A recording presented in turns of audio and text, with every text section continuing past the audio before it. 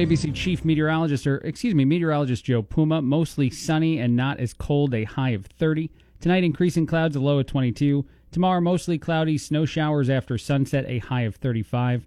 Thursday, snow showers, wintry mix possible in the afternoon, high of 34. Friday, snow showers, several inches possible, high of 34. Right now, Radio Bloomington, it is 31 degrees. Where should I begin? Can we talk about this? Say, what are you trying to say? Beyond the usual controversial talk. Blah, blah, blah, blah, on and on and on. Over there.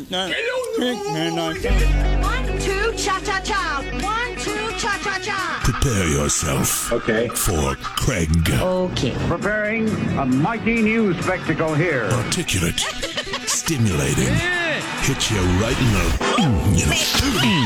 There you go.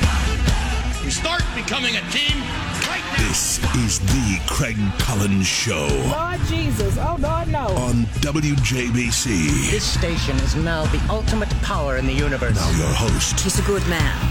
Craig. Do you think that's an apt description of the show? Mark Strauss, the ultimate power in the universe? No, the station is the ultimate power That's correct. in the universe. But it happened because I took the airwaves, according to my intro. That's when it became the ultimate power. Well, we're going to talk about impeachment because how do we not? The thing, it starts today. The Super Bowl. It's not really starting today. This is just them arguing over the rules. Is this the Super Bowl of politics? Is that what it is? I guess. Okay. All right. I think it's going to be boring. I've said on this very station, I think it's going to be boring. I think that the outcome is determined no matter what we discover, no matter what, stones are. And it's not, I'm not trying to say that, like, I think someone's guilty or innocent. I don't even care. At this point, I just know that at the end of the day, however long this takes, he's acquitted, he's still president, and he's still running for office. I thought it was interesting, though, before, Mark, you and I speak about it, to take some audio from the White House counsel, one of the people who spoke today at this hearing, because I think his point is fairly solid. He's saying that a partisan impeachment in an election year is silly. What's a better idea is to vote for the person you'd like to see stay in office. You could say that it's meddling in the election. I think you could. It would be easier for everyone involved to just decide who they want to be president, and they can use things like whether or not they think he abused his power and whether or not they think that they want someone in office who they feel might continue to do stuff like that. Just vote. Vote and decide. But here's what the White House counsel had to say during this trial. And what are the stakes? What are the stakes? There's an election in almost 9 months. Months from now, there's going to be an election. Senators in this body the last time had very wise words. They echoed the words of our founders. A partisan impeachment is like stealing an election. And that's exactly what we have. We have, talk about the framers' worst nightmare. It's a partisan impeachment that they've delivered to your doorstep. He is not wrong. And again, whether or not you think that what actually happened is or isn't illegal, what actually happened is or isn't impeachable, the people in power, the people in Congress, decided to impeach this president very partisanly. Republicans were against it. Democrats were for it. So again, that is actually just a fact. It's not an opinion. It's not admonishing or claiming someone to be innocent. It is just simply saying that as of right now, the parties are very divided on this. They'll continue to be, spoiler alert, and they will choose, since Republicans are now the more powerful party in the Senate, not to do anything. They will acquit. They will, this will all go away. So I just ask you, Mark, what are we doing? What do you expect to happen during this? I expect the unexpected to happen. Okay. Because I'm not sure that ultimately, as this trial proceeds, and again, nothing's happening today. Correct. They're arguing over the rules. They're laying down their initial arguments. What I expect is the unexpected. I expect that by the time we get knee-deep into the trial, that the trial won't be about Trump anymore. Okay. But I was going to say this. Let's just jump to the conclusion. All right. The one that you're not considering at all. Okay. That the president is convicted in this trial, which again is almost unfathomable since you need 67 votes or two-thirds of the Senate to vote for conviction. Which means you'd need several Republicans. Well, it's not going to happen, but let's pretend that it does. Right. Trump's going to run for election anyway. I know, and he can still win. And then, if you really think about this, in a perverse way, convicting him and removing him, which just puts Mike Pence in there for the time being, the vice president, convicting Trump and removing him gives him an even stronger case. Some would say that it proves what he's been saying all along and may bring him even more support than he has right now 10 months from election. Okay, so there's a couple interesting things about what you said. First, it's absolutely true right now that his support within people who were on his side to begin with, it's only rising.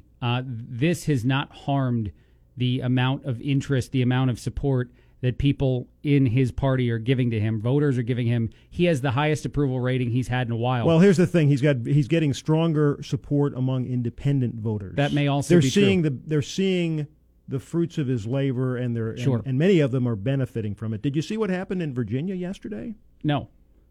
At the gun rights rally? No, I didn't. The number of people that showed up for that? Interesting. So if you were talking about it from a political strategy standpoint, if you were trying to give... It wouldn't be a political strategy to get yourself removed from office so you could run for re-election. No, hold on. But by the way, and maybe for those who aren't aware, you can be removed from office and run for a second term. Correct. You can get reelected. We would have to get impeached all over again. He wouldn't be reelected. He would be elected. But now he wouldn't be. He accurate. would not be. He would not be eligible for a third term. Let me say this though. I want to say this because I don't want to sound like I'm neglecting both sides of the argument here. I do want to say. Well, I'm the one that brought up the possibility of conviction. Exactly, you did. So here's the thing. The last time we went through this whole process, the crux of the issue is someone lying under oath. Someone abusing power is important. Those are important things we need to be concerned about, things we need to make sure to do our best to mitigate from happening for anyone in positions like the President of the United States. At the same time, we have the argument is over whether he abused his power. Correct. Or whether he was exercising power that the president has under Article 2. Correct. At the same time, what we need in politics moving forward is bipartisan You're not support going to get for things. We have to have that be the barometer. You're not. Here's why. You're laughing. I hate that you're right.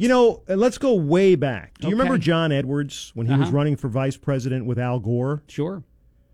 In 2000, Edwards spoke about something on the campaign trail because he was running for president before he agreed to become Gore's running mate, and that was his buzz phrase was that there are two Americas. And he was right about that, even though it wasn't quite the way he painted the picture. And there are two Americas, and we're seeing that every day. Do you think that we're seeing it to the extent... And those two Americas, in terms of politics, are not reconcilable.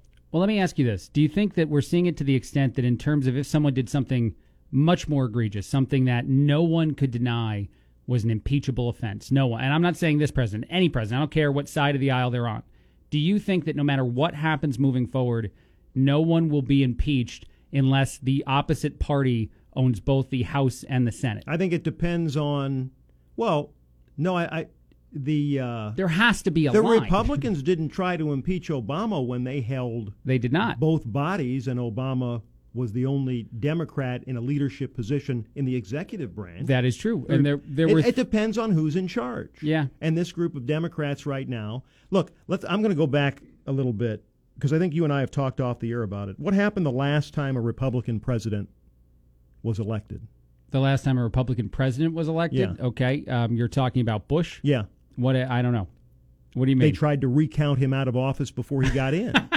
That is true. What their strategy is to disqualify their opposition. Mm-hmm. That's not a good strategy. But that's the modern strategy of the Democratic Party. Well, and if they can't win, they try to disqualify their opponent, and they continue to do that. in that same frame of logic, it is scary to think about some of the other. These are things that won't pass, but the attempt to look what Nancy Pelosi did to her own party by holding these impeachment articles. Yeah. She made sure that Bernie Sanders and Elizabeth Warren can't go out and Amy Klobuchar can't go on the campaign trail, giving Biden an edge there. Right before the Iowa caucuses, because now it's coming out that she held them not because of anything that would happen to Trump, sure, but because they're trying to manipulate the nomination process in their own party. Well, okay, moving to a different thing that's also been in the news and been talked about a lot, the whole thing with Iran and Iraq. The attempt to take away a power that is very much the president's to make military decisions because the House passes some sort of legislation that had no chance of going anywhere. It was really just, symbolic at best of trying to force the president to confirm military action through Congress, through, the House, through the Senate, whatever. Those types of things, we should allow the structures that are in place to make decisions. It's the same thing that the White House counsel is talking about today. Allow the voters to decide if President Trump should remain president in an election year. Allow that to take place. And if it doesn't work out for the guy, and if a lot of people are upset with the news, keep reporting on it. I'm not saying to shove this stuff away, hide it. Any news organization that wants to out there, report whatever you think the truth is. The voters decide in November, then it's over. This whole thing is over. Instead, we have this elongated, silly version of politics where both sides are very much entrenched in their corner, and we have a rushed job in the House to impeach the guy. Well, I think then a month delay. You sound like you're assigning equal blame to both sides of the aisle. I don't care who's more to blame. I don't even care anymore, Mark. Well, it's important for you to care because it's the reason we are where we're at. Fair enough. That's true. Okay, that's true. And by the way, on the subject of what you were just talking about, the president being the commander in chief. That's right. Yeah, that's a role he has. If he has to consult with Congress, then now think about it. You don't need the position of president. I heard you say that off the air to me, and otherwise the president is like the Queen of England, and she's just a figurehead. Right. She can veto stuff every once in a while if she feels like it. Other than that, nothing. You don't need the president. You're right. In terms of an actual position with any sort of power, right. The executive becomes meaningless and powerless. Right. In Washington, the first president, he was a pretty good military leader, so we gave that power to presidents, I think, partly because of that. And Washington didn't want to be the president because he didn't think power should be consolidated in one person the way it is in the executive. I'm running out of time. I gotta take a break, but that's interesting because we talked about something else. But they chose him because they felt he had the unique character to pull that off. We talked about something else off the air for a while today that I thought was interesting about how planned this whole thing would have been from the president's side of things. The impeachment process, all of it. I think that much like, and this is why I say this, I don't think he wanted to be president when he first ran. I think he wanted to get out there. I think he wanted to spread a message. And I also think he might have wanted to raise his profile for any upcoming TV show stuff he did. And it just snowballed. And the guy's now been in office for 4 years. He's done a good job to anyone that supports him. He's passed a lot of legislation. The economy's great. There's a lot of positive things that have happened. But my perception of Donald Trump the entire time has always been a guy that's just succeeding. Whether he wanted to or not, he didn't. I don't think his intentions have always been as concrete as other people do. So then you think he's the luckiest politician of all time. But this goes to what you just said about George Washington. I don't think he wanted to be president per se, which might make him an effective leader because I don't know that was exactly his desire. And I still think that. He's going to run again. I think he wants to now. I think he wants to stay president. But when he ran in 2016... Well, he wants to finish what he intended to go there to do. Correct. Now he's been given a lot of opportunity. He's done a lot of things with a lot of agenda that he wanted to complete. So I think he wants to get that whole 8 years done. But when he ran in 2016, to this day, I still don't think he wanted to win. I don't think he didn't want to win. I just don't think that was the plan. And that guides a lot of my thinking on one President Donald Trump. A quick break, a lot more coming up on AMPC. Chief Meteorologist Brian Walder. The rest of the day today, mostly sunny. Tonight, increasing clouds, a low of 20. Tomorrow, mostly cloudy, a high of 34. Thursday, snow showers likely with a wintry mix possible at times, a high of 34. Friday, more snow possible. Freezing rain also possible, high of 33. Right now, Radio Bloomington, it is 31 degrees. Let me hit this button and do this. Now, back to the Craig Collins Show on WJBC. It's Craig Collins Show, AM 1230 WJBC. I really do like any time that this stunt is pulled off. And it's been pulled off several times. I think even Conan used to do. A lot of people, I think, do this because it's a really good, take, a really good change, surprise, whatever you want to call it, on something we all do a lot. If you take Uber, if you take Lyft at all, you get in the car with a complete stranger. You do it very often, especially in bigger cities. So anytime a company, a movie, what have you, goes rogue and puts a celebrity in the driver's seat for your random Uber, it's such a smart idea because there's no way to not be surprised by this situation. You order the Lyft, you order the Uber, you can't know it's going to be a celebrity, and then boom, there's Will Smith picking you up to promote Bad Boys, the newest Bad Boys movie. And here, I'm just going to play a little quick because mostly this is a good video to watch, but here's just a couple people's reactions to Will Smith being sitting there in the car, and I love seeing this stuff. Hey! I'm your Lyft driver. I don't have all day to be waiting. Get in! What's up? How you doing? This is super cool. It just got super So chill, cool. that person. And the last one. What's up, man? Well, it's good, bro. Welcome. How you doing? Doing good. You? That last guy, I love that last guy. He's hugging Will Smith. His name's Mateo. I guess his girlfriend is a huge fan, one Will Smith, so he even FaceTimes her during it. But I love that dude getting in the front seat of the Lyft car. Will Smith sitting there. Do the bro hug with the guy. What's good, dude? It's such a fun thing. Chris Bryant had done this, I think, before he was even terribly famous with the Cubs. So this was Rookie of the Year season Chris Bryant or something to that effect. And so most of the people who got in the car did not know it was him until, several minutes in, him dropping enough hints. I think for one person, he actually had to drive by Wrigley in Chicago and his poster is up. And so someone had to actually glance up at the poster and then look back at him and be like, wait a minute, you're Chris Bryant. So it's cool when they do it that way. But man, I would love to get picked up by Will Smith. I'd love what celebrity, what person would you want to be your random Lyft or Uber driver? 829-235. Call in and tell me that because I can think of a bunch of them. Derek Jeter is one that I'd love to have too, and he hopefully is a unanimous pick for the Hall of Fame today. By the way, I think I heard Mark Strauss. I don't know if his opinion is that Derek shouldn't be in the Hall. I don't think it is. But he referenced that some people think that Derek is an overrated baseball player, and I can't deal with that conversation. And I don't know how much people here in Bloomington care. It's the Hall of Fame. It's a big deal. But Derek Jeter has the most hits of any shortstop in the history of baseball. Any shortstop in the history of baseball. Derek Jeter has the most hits. He is 6th all time on the hit list. And by the way, he hit over 300 for his entire career. These are all things that make you a unanimous Hall of Fame selection or easily a Hall of Fame selection on a first ballot. All important things. Did he hit a lot of home runs? No. He had something like 260. He did not hit a lot of home runs. That wasn't his thing. Everyone that goes to the Hall doesn't need to hit home runs. However, he was tremendously clutch in the postseason. Also hit 300 there, Mr. Consistency.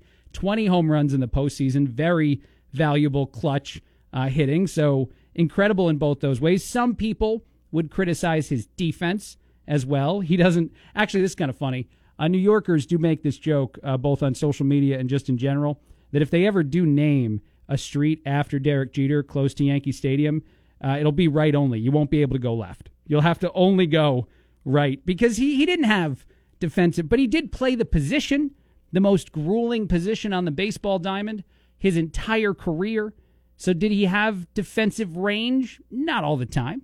Did he follow plays, make miraculous defensive plays every so often? Did he sacrifice his body all the time? Yes. And most importantly, about Derek Jeter, by the way, and I think anyone, anywhere in the United States, anywhere that cares about baseball, can easily say he played the game the right way. No controversy, no problems around Derek. Dated many a celebrity lady. Never had, a tabloid thing come up that was bad. Didn't do steroids. Never embroiled in any of that controversy. Just consistent, fantastic baseball play in the biggest, most, intense market that we have in our country. Avoided any ability to say anything negative. The press even liked him, which is very hard to do. To get the press in New York to like you while you're telling them nothing, by the way. They start to vilify guys who answer questions like Derek does if they feel like these guys aren't upstanding dudes. But because it's Derek Jeter, his non-answers to anything were praised. He was excellent baseball player, excellent ambassador for the sport. He deserves to be the second unanimous Hall of Fame selection after one Mariano Rivera, the best closer of all time, was unanimously selected last year. It'd be great. Two of my favorite Yankees go in 2 years in a row as unanimous Hall of Fame votes. That would be incredible. Anyone that thinks Derek doesn't deserve it, you're a hater. You're a hater. And I don't think Mark Strauss is a hater. I just know that he referenced there are some out there, and I just wanted to set the record straight here. But I will move on. I will move on from that stuff as well today. I got to take a break. After that, I want to talk about, it's weird. I see these studies all the time, and they for whatever reason, they captivate me. I dive in every time. Most things I see say that breakfast is a super important meal, but a new study says that maybe the number one thing you can do to help your diet this year, skip breakfast. This isn't going to make the wife happy, but I'll talk about that. You're listening to The Craig Collins Show on WJBC. It's Craig Collins Show, AM 1230 WJBC, hanging out with you guys until 6 o'clock today. I believe we have some sort of sporting event on at 6:30 tonight. I'll get you more details on that. By the way, you can go to my Facebook page. I did this yesterday, and I did it all day yesterday, and I guess I kind of sort of apologize for it, but I need donations. I need them. You can go to my Facebook page, facebook.com/Craig Collins Show. Donate to my Polar Plunge thing. Up to $100 is needed. I'm at 40. Rose threw $20 down yesterday. Thank you, Rose. I begged all day, and she delivered. So I'm up to $40. I need to get to 100 in order to jump into the cold water in February. This is all for Illinois Special Olympics. It's not, for me. So if you donate to my cause on the Facebook page, on that link you find, it's going to a really worthwhile endeavor. So hopefully that alone encourages some more people to if they can, do that. But I'm also going to give away B4 Festival tickets if you just share it. You don't have to donate. That would be wrong. I don't need to make you pay for a prize here on the radio. But if you share the social media post, which is up at WJBC, it'll be up all show long. It's up on the Craig Collins Show Facebook page. Share it from anywhere. You are entered in for a chance to win tickets to the B4 Festival. I will give them out at the end of the show at 6 o'clock. We had a winner yesterday do it. One of only like 3 or 4 people to share. So the odds of winning were tremendous. If you do this, you have a really good shot, unless all of a sudden we get flooded with shares, which I don't know if that'll happen. But if you go to the Facebook page, share it between now and just before 6, you are entered into a chance to win. I will draw one random name at 6, and they get 2 tickets to the B4 Festival, which is something you want to go to. It sounds like a lot of fun. Bourbon, BBQ, blues. Come on. These are great things. You'll have fun. And you'll also hopefully spread the awareness for a great cause, because the only other person at the station doing it, and not even at WJBC, but in our group, is Buck, and he is crushing me. He's got like $800 raised of his goal of $1,000. I set my goal low at $100. My mom has offered to cover the difference, but don't do that. Come on. I'm 2-3 months into this gig here in Bloomington, and I don't want my mom to have to pay for me to hit goals and charity things. If you can help, please do. You'll find it on the Facebook page, the WJBC page, or my Craig Collins Show page. You just have to share, and you get a chance for tickets. If you donate, you're an awesome person even more. And thank you again to Mary Maids for donating. Thank you to Rose for donating. It is awesome to have at least some donations in there. So I mentioned this before the break. Skipping breakfast could be like your one dieting genius stroke of 2020. And it's not actually so. A lot of times people say breakfast is the most important meal. My wife actually, before dating me, before signing up for this for her whole life. She used to have big breakfasts, medium lunches, and really little dinners. So I think you could actually do the fad diet the same way if you roll in that boat. But what it is mostly just a fasting diet, which you're hearing a lot more about, especially in places like Silicon Valley. People who, work for these giant tech companies or tech startups who want to work 20-hour days and get very little sleep. They're very into the fasting diet. What that means is all of your eating, and I mean literally all of it, like you can't have any food outside of this window. All of the eating you do every day takes place within a 6-hour window. And then the other 18 hours of every single day is a water-only fasting situation. That's right, water only. Can't do anything else, no beverages, no nothing. Apparently, there's so many benefits to this type of dieting that I'm just dumbfounded by. It reduces stress, increases life longevity, according to some studies. Reactions from the Your World Generational panel that I guess discussed all these kind of diets said that it was one of the most effective diets you can consider. Dr. Oz apparently is a big proponent of it, etc. Mark Wahlberg, the actor, does this. He even eats breakfast, I guess, as part of it, but he fasts in the second half of the day. So again, it's up to you. You can go rogue. I think that Fox News wanted the headline to be, breakfast specific because you don't hear that often, that breakfast isn't an important meal in the day. But, either way, eating in 6 hours from when you first wake up to when you're, midday, although I imagine that would be tough. If you're doing it that way, if you're eating at 8, 7, 6, whatever time before you have to go to work as like the first amount of sustenance you get in you, and then you're working all day long, but you have to cut yourself off from all food by like 2, that's kind of rough. That's going to be a rough rest of the day. And I love a big dinner. 829-2345. Tell me if you're the kind of person that prefers the big meal to be first or last. I like it last. I don't know what it is about that, because we didn't even, growing up, we didn't have big family dinners. And that's the other thing about why my wife Betty loves breakfast so much.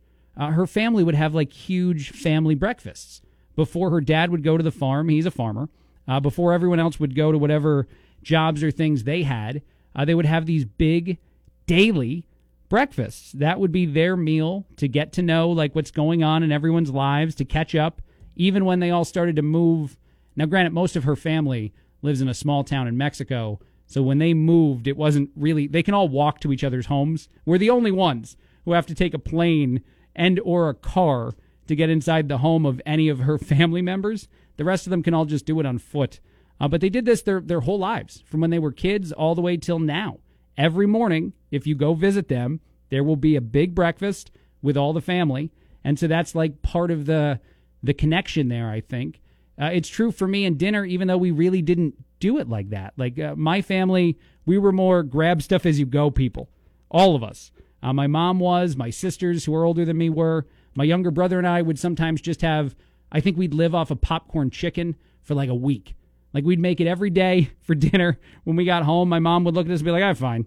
One more day of popcorn chicken's not going to kill him. And we would just do that. And it would just be the two of us, and we'd sit and watch television. But for whatever reason, that became the meal of the day for me. And it's the last meal. So if you're going to follow a diet like this, I guess you got to pinpoint a meal that's the big one. Although I don't even think you necessarily need to eat, huge. There's a lot of diets that say just eat small amounts every few hours, and that could work too. It keeps your metabolism going, I guess. But for this diet, I think that 18 hours when you're, just not doing anything, maybe I'll try this. Should I try this? I know Brian, one of our listeners, would probably try it with me. He's down for anything. 829-2345. Would you try the fasting diet? Do you think you could handle 18 hours of no food consumption whatsoever? And yes, that includes the time you're asleep, and 6 hours of all of your food getting shoved down the pie hole in that amount of time. Do you think you could do it? Because I guess that extended period of not eating, allows your body to start grabbing for stuff it's been storing, all that stuff that's, sitting there just waiting for that day that you need it. And so that's, I guess, why you lose so much weight, and why it's interesting to see, too, that it actually helps with stress. I don't know why my stress would be reduced from a 18-hour fasting period, but this study says that they've seen a lot of results there. So it's interesting to consider. I wonder if more people try it. If I get a listener to do it with me, I'll do it. That's my rule for 2020. Anytime that I throw an idea out there, if one listener is willing to try it with me, and it can't be Brian every time, but if someone's willing to honor system do it, then I'm down. I also saw this story, which I liked a lot. Betty is now texting me. Betty said that she's willing to do it. Oh, that's not good. Oh, Betty also says this. This is kind of cool. I should do more of this. Apparently in Mexico, radio hosts will say hi to truck drivers every day when they start the show, because truckers, you guys listen. You guys are probably a good amount of the audience base for most radio stations. So every morning you hop on and the first thing you're supposed to say is, "Hey, truckers, hope your day's going well. Hope you're doing good out there." That's kind of cool. I like that. I'm going to keep doing that. Caller, you're on the air. What's your name? I'm on a trucker headset every time I talk to you. There you go. Usually in a truck. See? So I'm thinking, if I fast with you, do I get to eat Steak and Shake afterwards? Are we earning stuff? I don't know, man. You know, I don't know. Do you want to? Are you trying to lose weight, Brian, in 2020? Is that something you're trying to do? Oh, I'm always trying. Okay. Well, the fasting thing, this sounds like it would work. 18 hours of no food and 6 hours of going insane.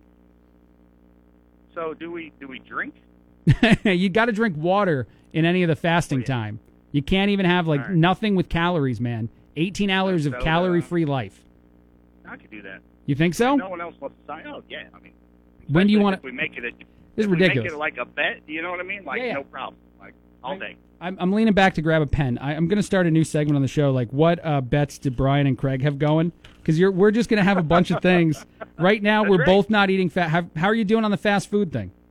Earlier this week, the boss wanted to treat everybody, and he really wanted Wendy's chili. Yeah. So he went to Wendy's, and I got a salad. Nice. Look at that. Wow. I would say a salad from Wendy's. No junior bacon cheeseburger. No malt. No malt. No nothing. Oh, that hurts. I was watching everybody else eat their greasy, delicious food, and I'm like, wow, I really just hosed myself. Well, I would say, and maybe I can throw that up on the JBC Facebook page too, that if the boss asks like that, now it's a work thing. Now I don't think you're eating out. I think that's a work function. So I think you could have broke the rules there. Oh, there we go. There you go. How can you say no to the boss? Right. That'll cost you in the long run. Right? Yeah. I mean, honestly, man, I don't want you to be giving up fast food if you don't have a job anymore. You gotta do what the boss says. But I can't afford it, right? Right. So you're doing well then on the fast food thing. Oh yeah, no problem. Okay, I'm doing fine as long as Sunday is my cheat day, just like it Lent. If that's still a thing, which I think that works perfect. I mean, it's still better than what we were doing. You know, I mean, as far as me anyway. I mean, I was getting really bad to where it was McDonald's or something close. You know, just to grab a burger or something out of. Sometimes I don't even know if I was hungry. I think it was just out of boredom. Well, but you're also on the road all the time as a trucker, so like that makes sense, man. Okay, so before I got to take a break here in a little bit. We got a news thing coming up pretty soon. But so this fasting thing, you and I are now going to do. When do you want to start this? I mean, whatever's easier for you. Man, I don't know. Right now. No, I don't want to start now. Friday. You want to do it on Friday? Oh, you want to do it Friday? Yeah. You want to drag me through the weekend on it? No, I don't know. Well, then, okay. Well, because I got Rob Dobbs coming in, too, so I figured like that'd be a nice capper. At the end of the Rob Dobbs visit, then I can just stop eating. Yeah. All right, maybe Monday. Have Michael bring us in a couple of ribeyes. Yeah, see, there you go. Actually, I'm going to go out there, man. I'm going to Rob Dobbs shooting a video and stuff. I'm gonna be there with Manny, their award-winning chef, this Manny Friday. Chef. Yep. Yeah. I sat with him at one of the Rotary nice things that I did. Yeah, he's a really, really interesting guy. Brian, you are a surprisingly connected listener. That is impressive, the amount of people you know. But all right, how about Monday? Monday, we're going to fan Walder. The rest of the day today, mostly sunny. Tonight, increasing clouds, a low of 20. Tomorrow, mostly cloudy, a high of 34. Thursday, snow likely with a wintry mix possible at times, a high of 34. That does not sound good. I don't like wintry mix as an explanation for things. I don't even know what that means, per se. Friday, snow likely with possible freezing rain. Is that a wintry mix? A high of 33. Right now at Radio Bloomington, it is 29 degrees. Now, back to the Craig Collins Show on WJBC. It's Craig Collins Show on AM 1230 WJBC. I thought this study was interesting. 2,000 Americans were asked. Valentine's Day doesn't get a lot of love. I think most people think that it's like a manufactured holiday. It's one created by Hallmark or whoever to sell stuff to make people feel guilty about relationships that they maybe don't appreciate enough. and run out and grab flowers, chocolates, whatever. But apparently 81% of Americans are excited about Valentine's Day. That is more than even Christmas. Christmas checks in at something like 68%. So according to at least one survey, words out on who sponsored it, the most exciting holiday to an American citizen is Valentine's Day. And there's a lot of reasons for that, I guess. In today's day and age, it's popular to celebrate this holiday with more than just a significant other. You can celebrate the love you have for your kids, for example, as a Valentine's Day, celebration. You can celebrate with your fur babies, according to this article. 28% of people will celebrate Valentine's Day with a pet. I'm not sure, if that means that you'll social media that celebration if you're bringing home, treats or something. I don't know how the celebration works, but 28% of people who responded said that they're excited because they will be celebrating the holiday with a pet. 51%, as I said, would like to celebrate that holiday with their kids in some way.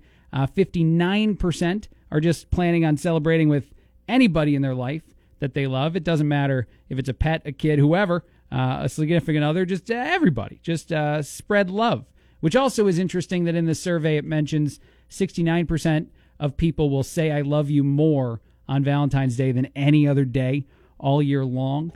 Some of the other stuff that's interesting, the average American will spend at least $50 on the holiday. So in a few weeks, 20 some odd days, 21, 22 days, you'll drop at least $50. 1 in 5 will spend up to $100.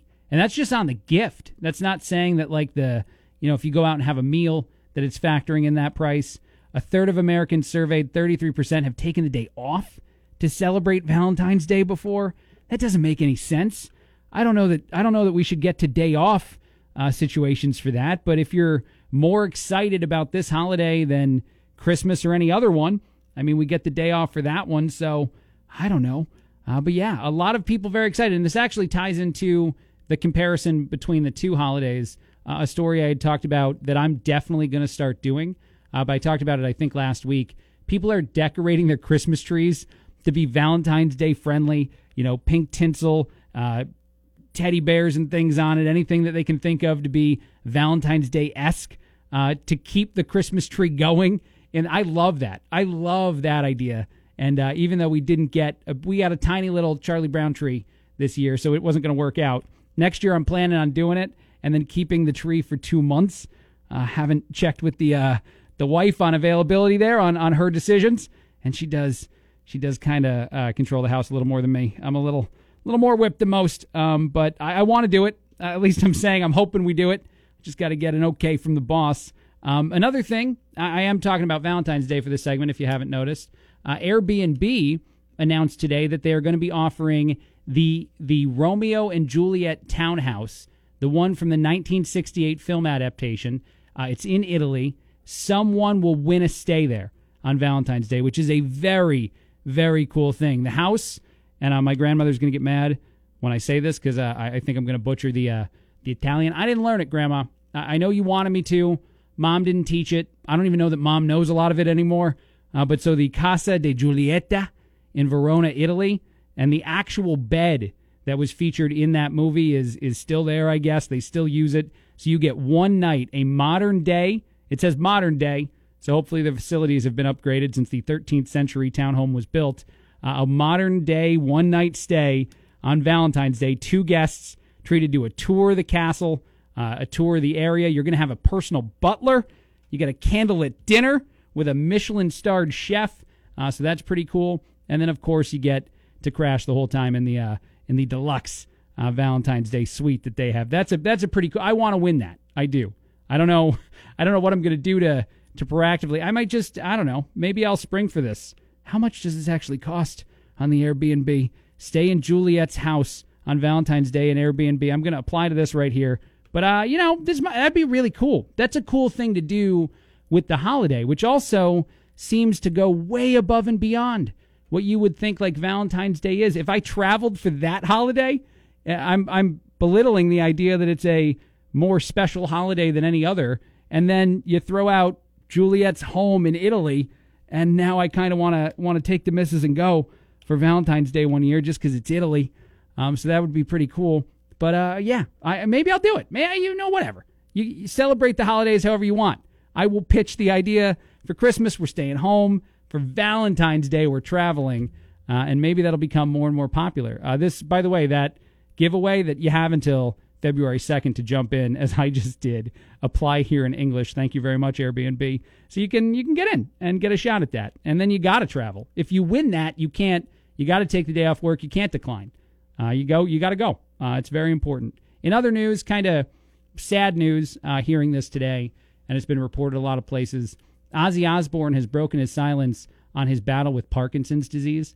And it's, I don't know what you think of Ozzy Osbourne. I don't know if you like his music. I don't know if you like the human being, the reality TV star when he had the TV show as well.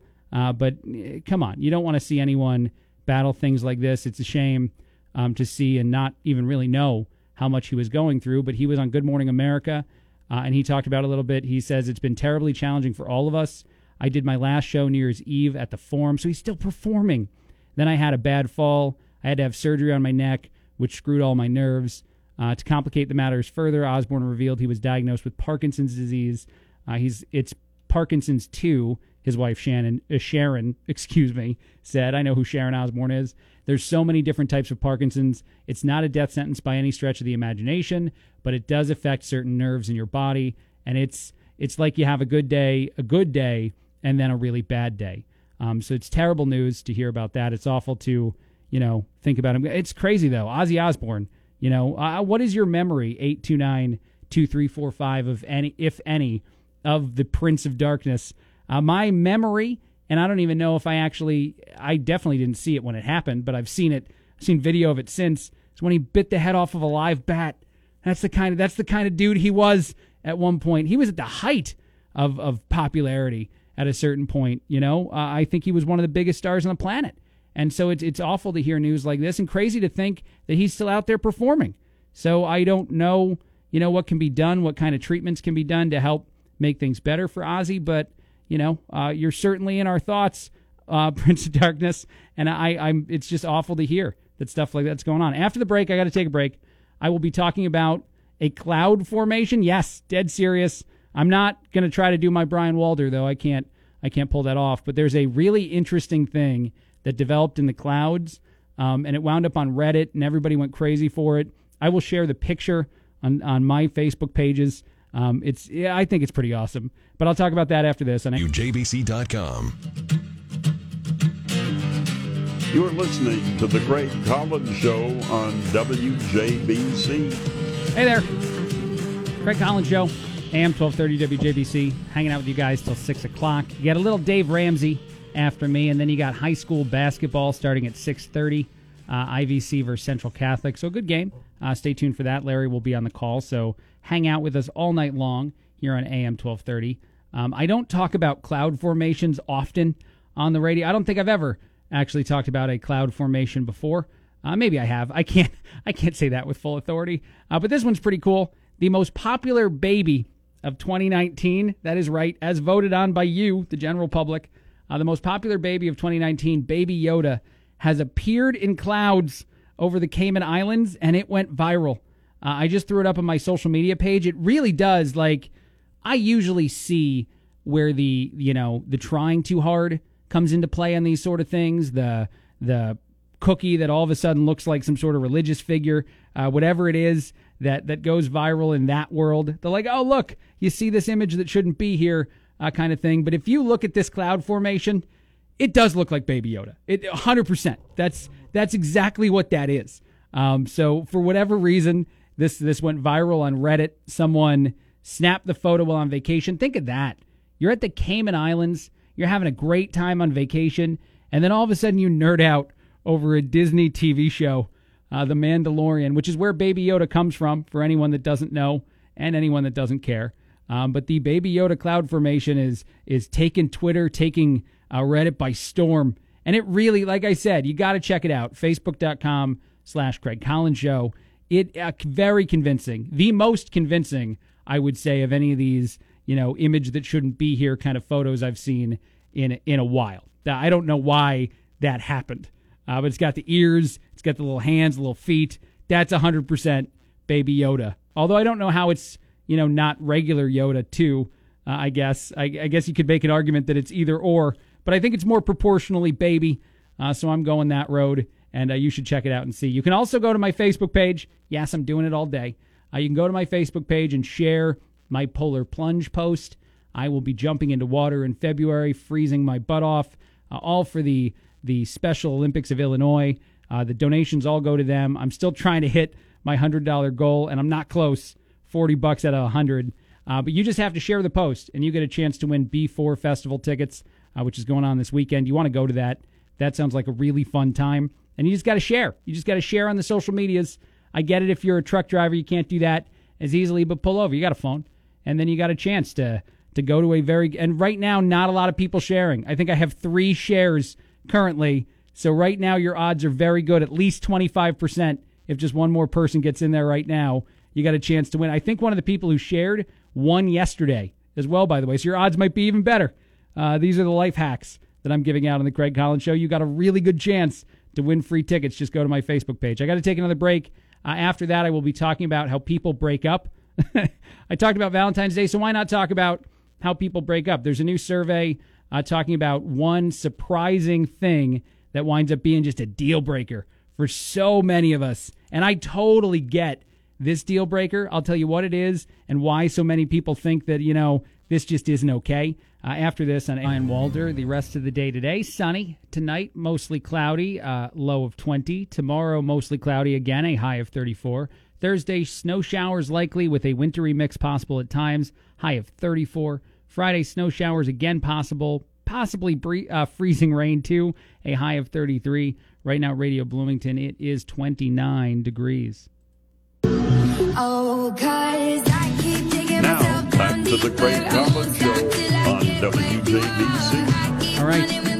Craig Collins Show, AM 1230 WJBC. I'm here till 6 o'clock, and then I'm giving away some B4 Festival tickets at the end of the show.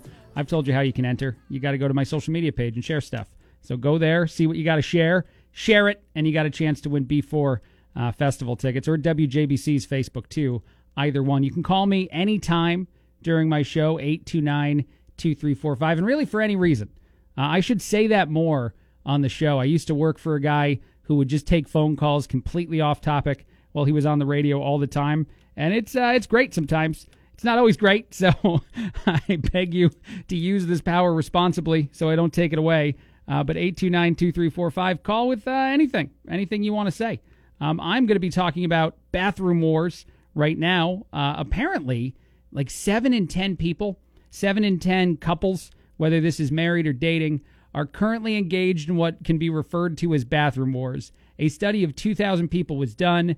It found that men are increasingly incensed by their partner's inability to clean the hair out of the bathroom specifically. Women are horrified by the mess or the ghastly smells that can come from a restroom when they're in a relationship.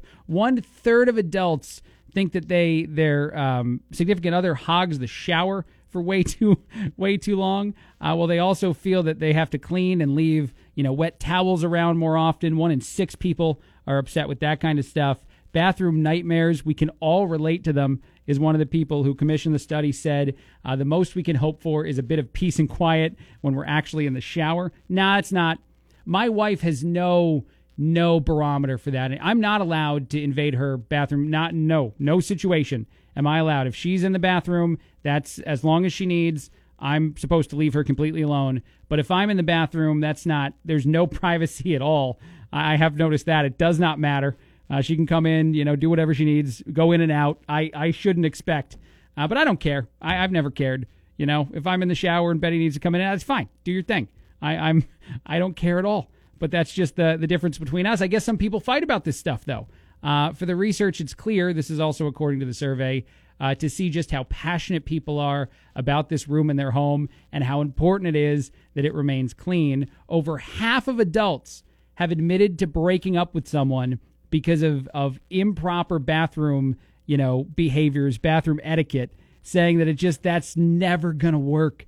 And I totally understand that, actually, right? Like, out of all the fights you could have, all the disagreements, decorating something a certain way, whatever it is that it's hard for you and the person you're with to get on the same page.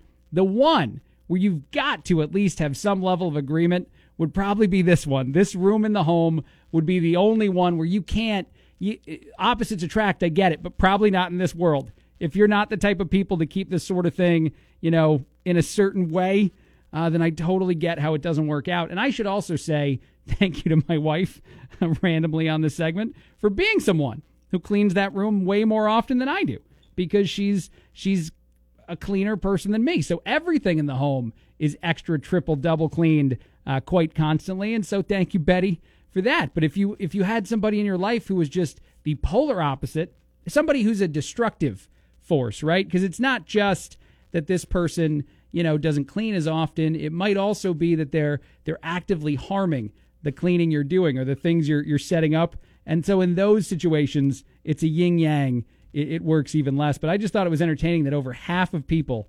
51 or so %, have admitted to breaking things off in a relationship over the bathroom war not being settled. Those are the kind of challenges we face in 2020, people. Those are the issues. In other news, and this is, I think I'm the only WJBC show that talks about TikTok, but I do it. If you don't know what the TikTok is, it's a social media thing you have on your phone. It's a video service. It actually used to be called Vine back in the day. It's essentially the same thing, but it's a popular social media app where people share little short videos and I guess sometimes do challenges. There is a brand new challenge on the TikTok, and the kids are doing it.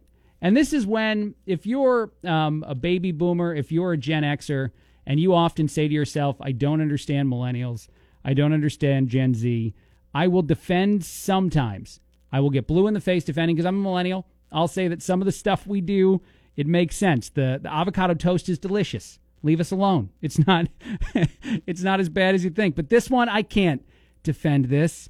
The new TikTok challenge, I don't even want to say this. It's to eat cereal out of someone else's mouth. That means that someone puts the cereal in with the milk concoction, I imagine. You take a spoon, you dip in, and you have a bite. And that is a hilarious challenge right now on the TikTok. They're calling the hashtag cereal challenge. That is the grossest thing I've ever heard. This is the most disgusting of things. I don't know why this is popular. A TikTok user, his name is Mom Mac, which also doesn't make sense that he would have mom in the title, but he's the one who popularized it. I guess he ate Fruity Pebbles out of somebody else's mouth, a YouTube star's mouth, and then it's just been a thing. It's just taken off. Why in God's name is this a thing? Call in 829-2345 if you do or do not understand this. I mean, honestly, this pings of the Tide Pod Challenge, which if you don't know what that is, and granted, only one of the two can kill you, but the Tide Pod Challenge is from 2 years ago, and it's when young people, stupid young people, would actually be consuming those little Tide Pods, the little detergent pods that had like the plastic wrap, because they kind of look like candy, I guess. I don't know why, but some people actually got sick. Some people passed away because of this stupid challenge, because you're literally eating poison. Like that's what you're doing, and you're just hoping that it makes its way through before it bursts and bad things happen. At least that's not the situation here, but it seems to be as stupid. This is as dumb to eat cereal out of someone else's mouth to get the likes, to get the and by the way, I was actually talking about Valentine's Day earlier in the show, and I thought something else that was interesting in that study about how people are more excited about Valentine's Day than any other holiday. And granted, I wonder if polls like that are biased because it happened now. Like you're not excited about Christmas in January. You're more excited about Valentine's Day. But a new poll said that. And one of the things it mentioned is that the pressures of social media make you celebrate Valentine's Day with friends, with pets, with whoever. Take photos of gifts or anything you're giving because you want to seem cool. And you don't want to be the one person who doesn't have any one pet, kid, whatever, significant other to spend the holiday with. And so these two stories, they're both tied to how social media is ruining our lives. Eating cereal out of someone else's, that is the dumbest. I am not going to do it. I'm not going to participate in the challenge, in case anyone was wondering. I will just continue to beg for Polar Plunge donations on my Facebook page, but I'm not going to eat cereal out of anyone else's mouth. That's just it's not how I roll in 2020. One other story, and then I got to take a break. GM has debuted a brand new, very cool autonomous car. But the thing that people are getting confused about, no steering wheel.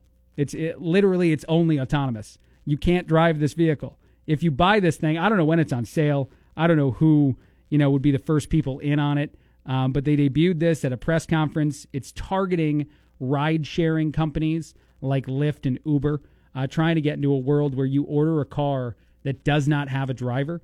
It just rolls up there, steering wheel free, which actually does kind of make sense, I guess, in that world and that world only, because you wouldn't want someone to go rogue and try to drive a car if they don't even own it. Like if a car rolled up to pick you up and it has all the components for you to take over, that's all of a sudden like a free joyride, depending on what the car is, how fancy it is. If it has the steering wheel, the accelerator pedal, everything, then you can just have fun instead of doing, whatever you're supposed to do, which is just order a car to get to your destination. It'd be the cheapest car rental service on the planet. So it makes sense, I guess, if we get there in the future to have cars like this. It's just so weird. If you look this up, there's a post on Medium about this, and actually the CEO of Cruise, which is the name of the car that's coming out from GM, has mentioned how it's gonna revolutionize that industry. But it's just really weird to look at. It's really strange to see the actual car itself, all the drawings, all the planning for the car, and just that there's no ability to control it whatsoever. Because what if it goes rogue? Like, what if you have somebody hack this sort of thing? Or what if, it just gets confused? Because we don't know how great that technology is. If the computer gets confused, and I actually have another story about a GPS that wound up getting cops involved because it was doing terrible things and sending people to awful places.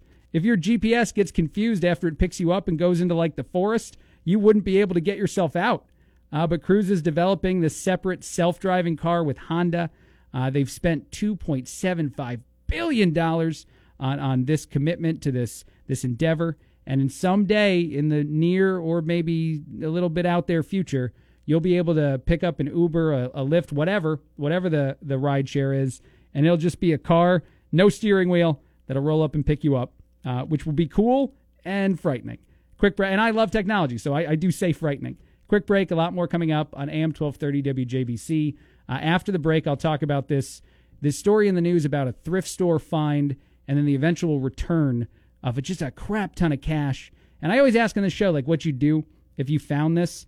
It's $40,000 that somebody found on a thrift store purchase. 829-2345. Call me. I'll put you on the air after the break. What would you do if you found that much money? Because, man, I know the right thing to do. It's still hard to do it because that's a crap ton of cash, and it's just yours by the rules of thrift store. More on that. I'm better than ever. When I'm looking at you, I'm better. You're listening to the Craig Collins Show on WJBC. Craig Collins Show, AM 1230 WJBC.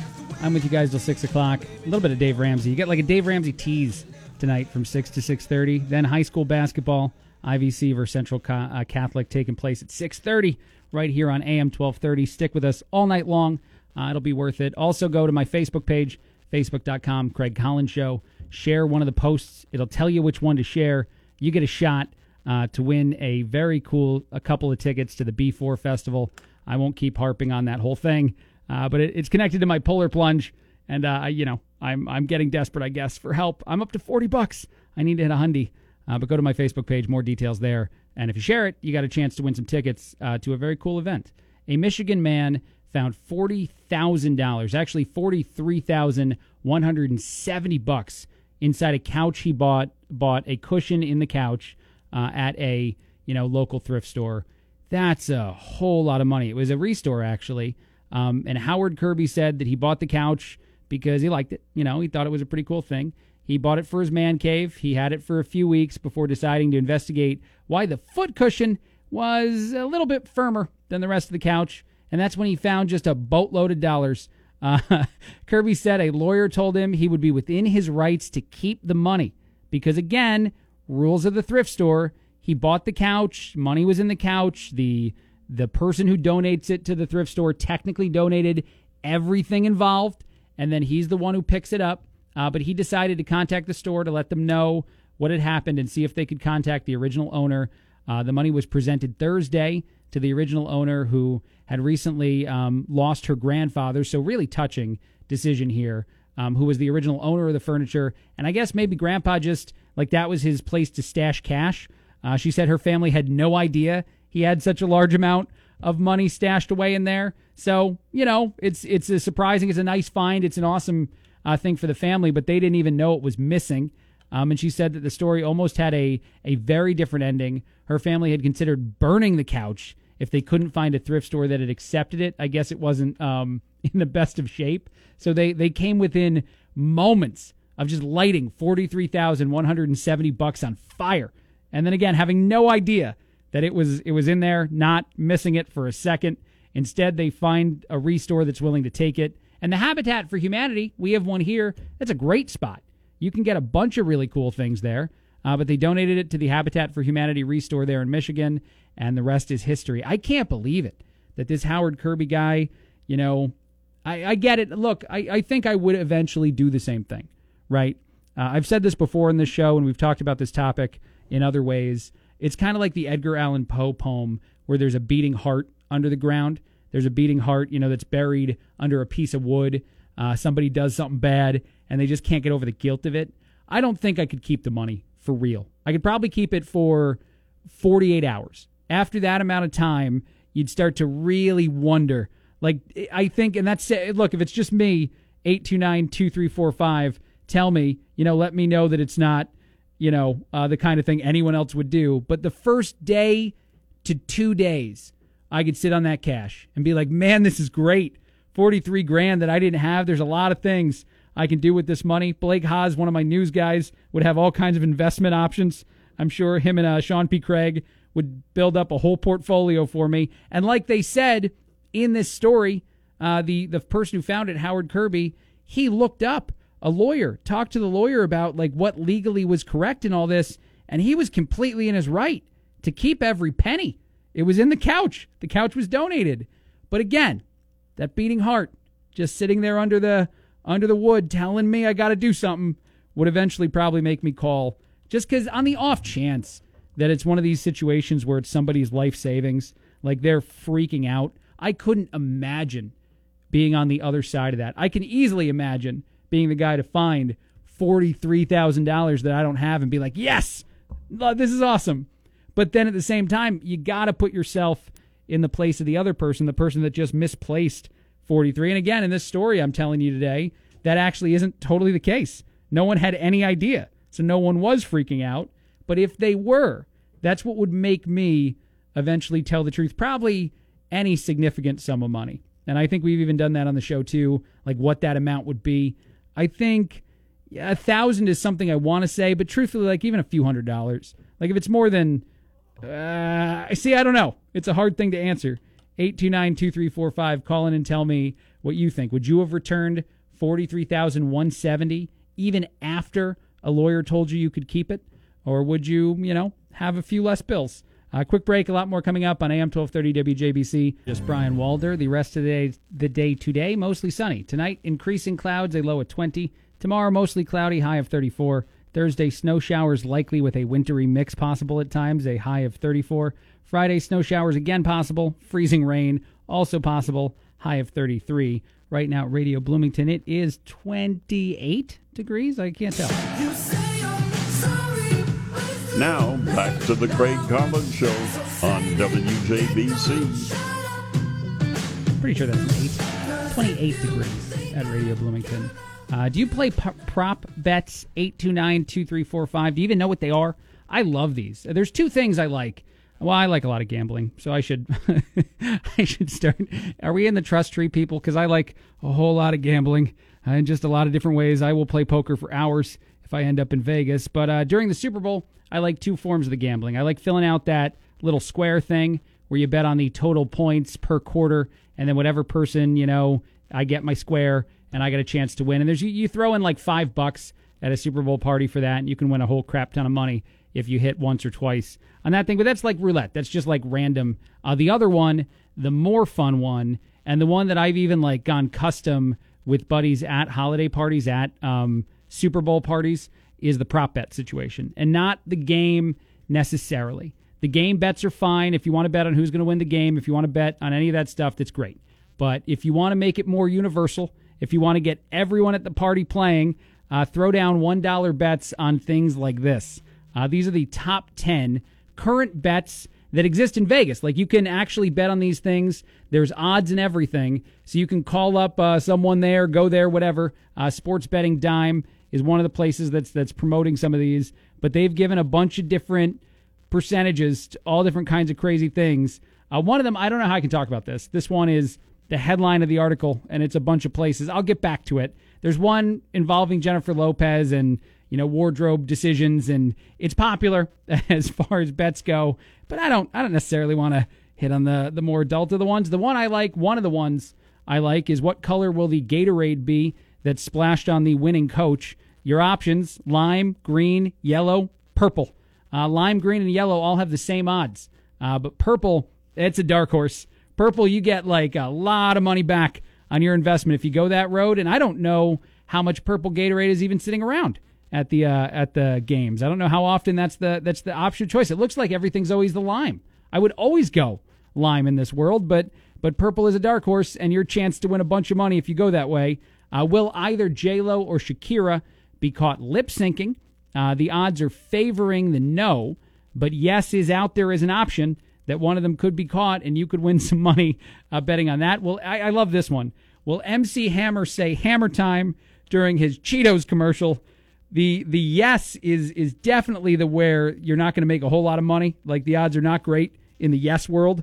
But, I mean, come on, you're still going to make a little bit because he has to be guaranteed to say hammer time. No, you know, if you go that road, you're going to make more money, but I think you're gonna lose some money. Will Hammer also say too legit in his Cheetos commercial? Again, the odds are favoring the yes. So if you want to cash in, you're going to have to go no, or if you just drop down a bunch of. I feel like a couple of these are pretty obvious. How many times will the President of the United States tweet during the game? That is one out there. Over under 13.5.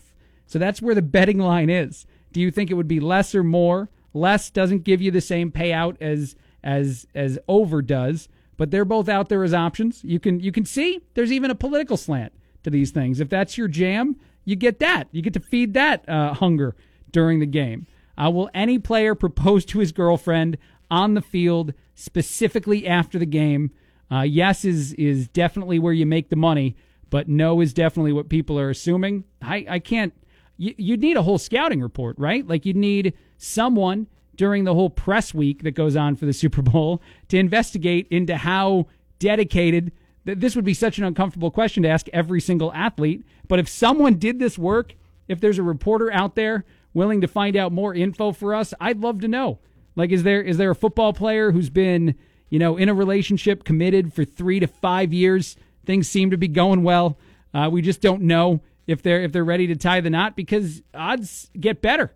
Then I might want to bet on this one, but I need more details. I don't want to go in, you know, blindfolded here. I'd like a scouting report on the relationship situations of the players, which I'm sure would make all of them incredibly comfortable to talk about that. How many times will Alex Rodriguez be shown during the halftime show? He will be at the game.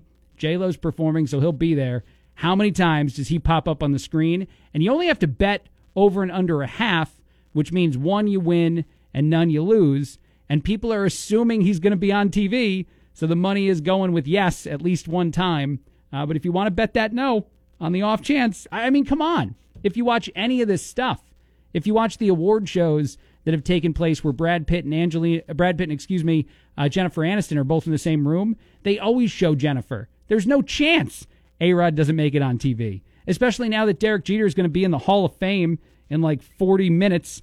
There's no way. You got maybe even interview the guy and ask him what's going on, because they had their rivalry, by the way, in case you didn't know that. Number 2 for the best prop bets that exist for the Super Bowl is, will Shakira or Jennifer Lopez dance in the twerk form during the halftime show? People are guessing it's a no, but the money seems close to even on this one, so we don't know. And I thought Shakira was kind of famous for similar things. I don't know if the twerk is the same as the like belly dance things that she would do, but I would, if I were a betting man and jumped in on this one, and I've said that I am a betting man, I would probably go with yes, just my opinion. How many dogs will be in Super Bowl commercials? Over under 3.5, meaning they assume at least 3, maybe 4, 5, who knows. So that bet's out there too. The money is almost even, by the way.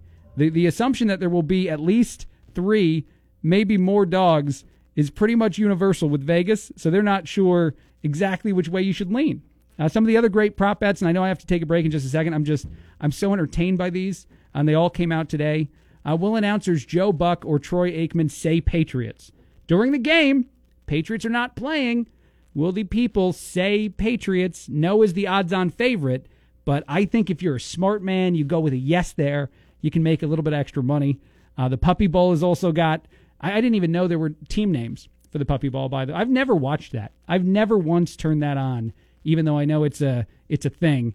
Team Fluff is, that's funny. Team Fluff has the edge over Team Rough. So if you want to bet on the Puppy Bowl, you can do it. Betty White has a prop bet. Will she pop up in a Snickers commercial? The odds are good that she will, apparently. So you might want to bet no if you want to make the extra money there. And Mr. Peanut's monocle, will it come off of his eye during his Planners ad? That is such a specific... Who comes up with these? What I think I need to do, I know this guy in Vegas. He runs the MGM. His name is Jay Rude. I think he comes up with some of these prop bets. I think some of his friends do. So I might have to get Jay on the show to talk to him about it, because I would love to know, probably just hang out with the people who come up with these things, because they're awesome. And like I said, if you need a way to entertain yourself during the game, if football's not your thing, if commercials aren't your thing, and you can lose $5 to $10, you should do this. You should bet on these things. By the way, the one I previewed first, the one that's making the most news, is whether or not coverage will be sufficient for whatever J-Lo wears on her backside. They're curious if that coverage will be complete, or if maybe there will be, a spot missed. And I'm not saying wardrobe malfunction. I'm just saying there's betting odds on that.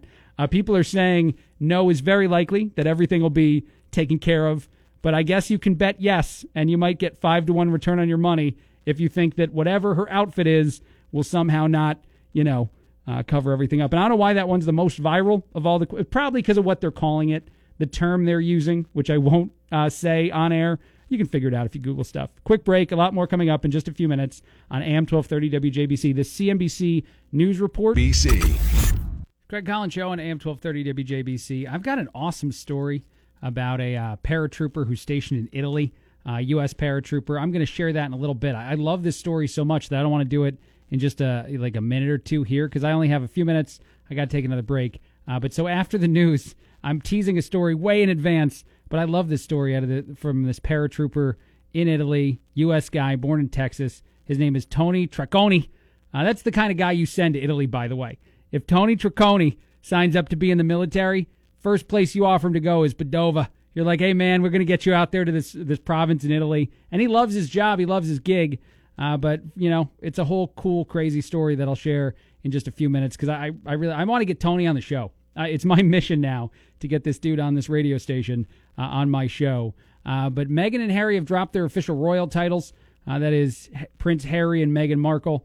And apparently this was a demand from the Queen. It's something that Harry didn't want to... I don't know if you've been following this story, 829-2345, if you have interest in it, like I do. But for whatever reason, man, the things keep coming out. Things keep being said. I guess Prince Harry is heartbroken about the stepping back, about all this stuff. But at the same time, he's doing it because media coverage just got to be insane for his wife. He got worried for her safety. He, of course, is the son of Princess Diana, who unfortunately died running away from paparazzi. So you, of course, get the fears, the insecurities from a Prince Harry, and the amount of coverage of his wife, Meghan Markle, there in that country seemed to be, a certain way. It seemed to have a certain slant. It seemed to be very bad. So now they have to drop their royal titles. They don't have to lose like the Duchess title or whatever, but they do have to lose his and her Royal Highness. So that's yet one of the newest things happening in this ongoing saga.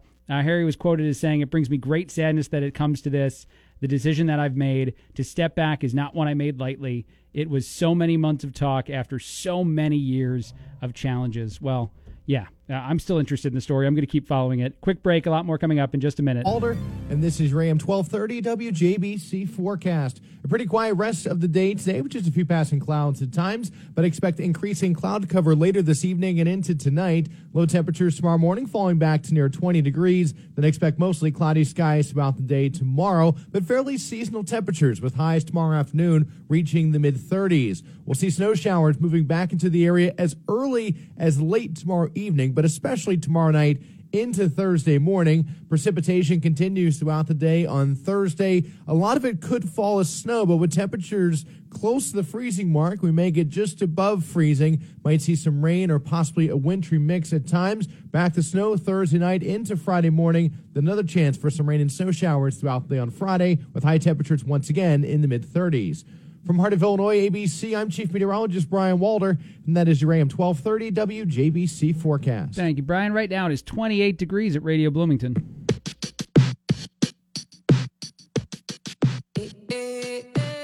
You're listening to The Greg Collins Show on WJBC. I found the story today. It actually took place, I think, back in August of last year, but I don't think it was like heavily reported on. I didn't hear a lot. It's just a feel-good story, so it's not like it's the news you need. But at times, it's kind of news you need, and I love it. There's an Italian slant to it. Anyone that listens to this show knows I'm a very proud East Coast Italian, you know? And so this story is about Tony Tricconi. And I love Tony Tricconi. He's from Texas. He's not from the East Coast. It would have made it better if somehow I could have been related to this guy. But Tony Tricconi is a U.S. paratrooper. He lives in Texas, born in Texas, but he's currently stationed in Padova. I think I'm saying that with a little bit more of an Italian flair. That is a province in Italy. And his wife was pregnant, and they couldn't get back home in time to, have their kid in the United States, have the kid in Texas. But it was very important to Tony that his child were born on Texas soil, that born on like the earth from where he's from. So what did he do? He paid his parents over $200 in shipping costs to send him a bunch of dirt from Texas, just a bunch of land, and he paid whatever he needed to pay. They overnighted it so it could get there on time, and he had planned to just kind of hide it under the hospital bed that his wife would be in for the birth of their child, and just kind of leave it there, not even explain it to her.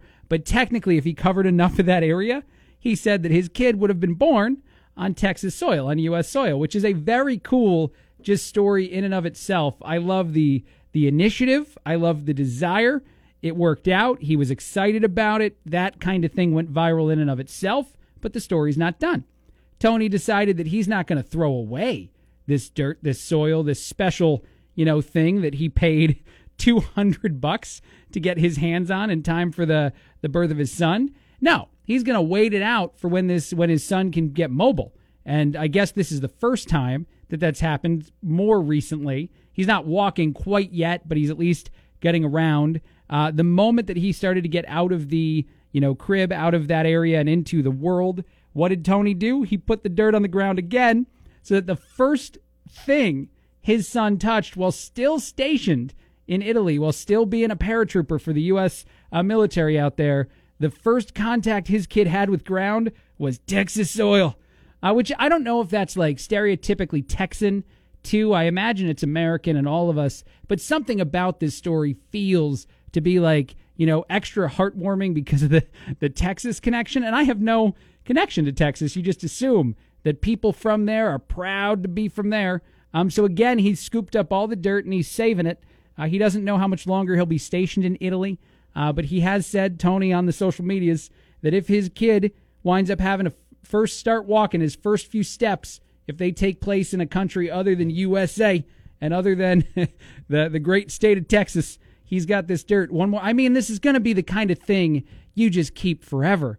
I mean, his kid's going to be known as the kid that has the bottle of dirt at home that helped him get born over U.S. soil, that helped him walk on U.S. soil. I mean, that's the kind of thing you probably roll it out at graduation, right? Like you probably, and you got to scoop it all up, so it's gonna really slow down the high school or the college graduation. Tricconi, he's toward the back end, so maybe it'll be okay. But you got to spread that out a little bit, got to scoop it all back. It's got to be with him forever. I love this story.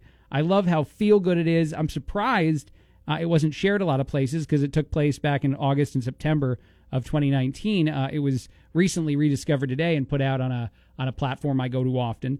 And so, it's the kind of thing I can see myself doing. I love very much where I'm from. I'm sure you do too. 829-2345. I imagine that some people have stories out there of ways in which maybe you've captured that essence of home somehow. But this story is just great. A U.S. paratrooper needed his kid to be born over Texas soil, needed his kid's first contact with the ground to be Texas ground, and so he made it happen. And it only cost $200. He says that's a lot of money to spend on dirt, but I don't know. I was at the last game ever that got played in Old Yankee Stadium. I took days off work. I bought a ticket last minute on like StubHub or somewhere. I flew out, and I wish I had walked the ground because I guess they were letting fans do it. I didn't know. I wasn't smart enough to check because I would have taken a little bit of dirt with. It's the kind of thing you got to keep. I think Mariano Rivera has some dirt, and I'm not even connected to the Yankees. That's just obscene that's my example, but it is. It's what I would have done. I'd been to the stadium enough times that I felt connected to it, so I would have wanted it. And I think that also happened.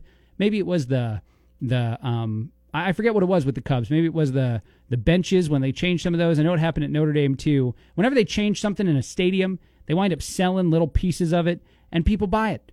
Us sports fans are idiots. I would buy dirt. I would buy, pieces of broken wood, all kinds of stuff, if it somehow told me that it was from something like the last day of the old Yankee Stadium. I'm sure there's still stuff out there.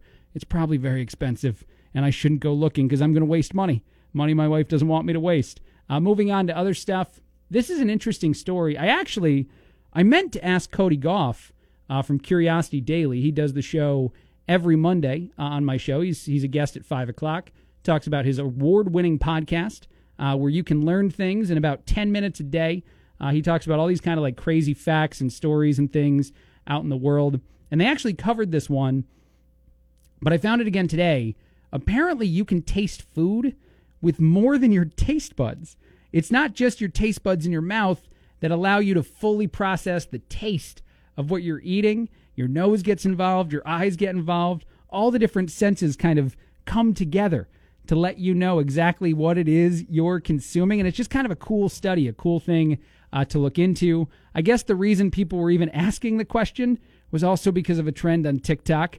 Many a trend on TikTok. This one involves soy sauce and some stuff I'm not going to talk about.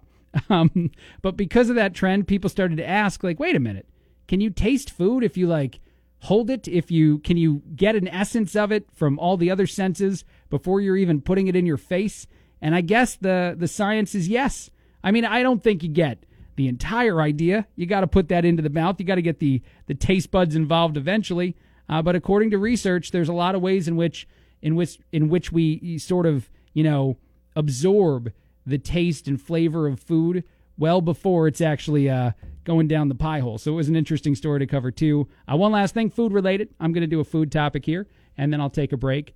Ohio police have recently described Girl Scout cookies as highly addictive substances. They are willing to relieve citizens who are struggling with the addiction and take them off their hands. Do you like Girl Scout cookies? 829-2345. I like them. I've never gotten the huge fascination with them. I've never understood how, they're way better than... I'm apologizing, Girl Scouts of the world out there, anyone listening, anyone driving home with the parents right now. I've never gotten the whole fascination, like how it's better than an Oreo. In all honesty, like an Oreo is a pretty good product, and I get it. There's the mint ones, there's the some other caramel. I'm not showing a lot of information here, but they have them, and there's a craze for them. I've never been addicted, but apparently the Ohio police are. They're quoted as saying in a social media post, we wanted to make our community aware of the highly addictive substance that is about to hit the streets. These items go by a variety of names: Thin Mints, s'mores, lemonades, just to name a few. These items are distributed by strong, smart, fearless young women, very intelligent, to highlight the Girl Scouts, who will lure you in with the story of how great they are and get you hooked. We know many people think I will just get one box, but one turns into 2, turns into 5, and the next thing you know, you have an addiction. You're hiding Thin Mints in your freezer. We want you to know that we will gladly take those off your hands. Very smart viral post from the Ohio Police Department, and very smart to, again, acknowledge the young ladies who are doing the Girl Scout hustling. That's a hard gig, especially now. Places like this, if there's a Girl Scout sitting outside your local grocery store tonight, hawking cookies in negative temperatures, you should probably buy one, even if you don't like the cookies, just because that kid can hustle. That kid is a winner. They're going to do okay in this life. Quick break, a lot more coming up on AM 1230 WJBC. After the break, I will talk about quite a few different other things, including the cost of giving birth, which I found today is getting way too high. I don't know why. I'm in like a kind of a birth kind of couple segments here. I'm talking about the guy who's having the kid over American soil, and now I got this story. I also have a story about a book murderer. This guy went viral for the wrong reasons. He is a murderer of books. I will explain more. JBC. Now, back to the Craig Collins Show on WJBC. Let's talk about the cost of giving birth. That makes it's an appropriate segment of the Craig Collins Show, right? 34-year-old white guy, no kids. I'm going to talk about how much it costs to have a baby. It's an interesting topic, though, for a lot of reasons. The first one is that apparently the now average cost, and this is people with insurance, by the way, 98% of mothers with employee-sponsored health care can still plan to pay out-of-pocket expenses when they have a kid, and that amount of money is up to an average of $4,500. Why is that significant, you ask? Why is that something you wanted to talk about on the radio today, Mr. Craig Collins? Well, the reason why is because that's more than a month's salary for most people. The average salary, and I guess this is the average American woman's salary, which, maybe we have some other problems here that we need to get that difference, that, pay gap fixed a little bit. But the average salary is $3,300, and that's the average monthly salary for an American woman. She will likely have to pay $4,500 or so in order to give birth. That is not a good thing. That is something we need to do as much as we can to fix, I would think, to fix that. There's a lot of things in the healthcare world that I think need. You know what I really like, and we don't have an option here that I'm aware of, and I don't think it's become tremendously popular quite yet, but you're hearing about it more and more. It's the whole direct to a specific doctor thing, like some sort of membership, kind of like a Netflix deal. The money goes directly to a doctor, directly to a care provider, and then you can go to that provider as much as you want. They get your monthly dues as opposed to the insurance company, as opposed to all these different, pieces. And you're paying them no matter what. You're paying them even if you're not going.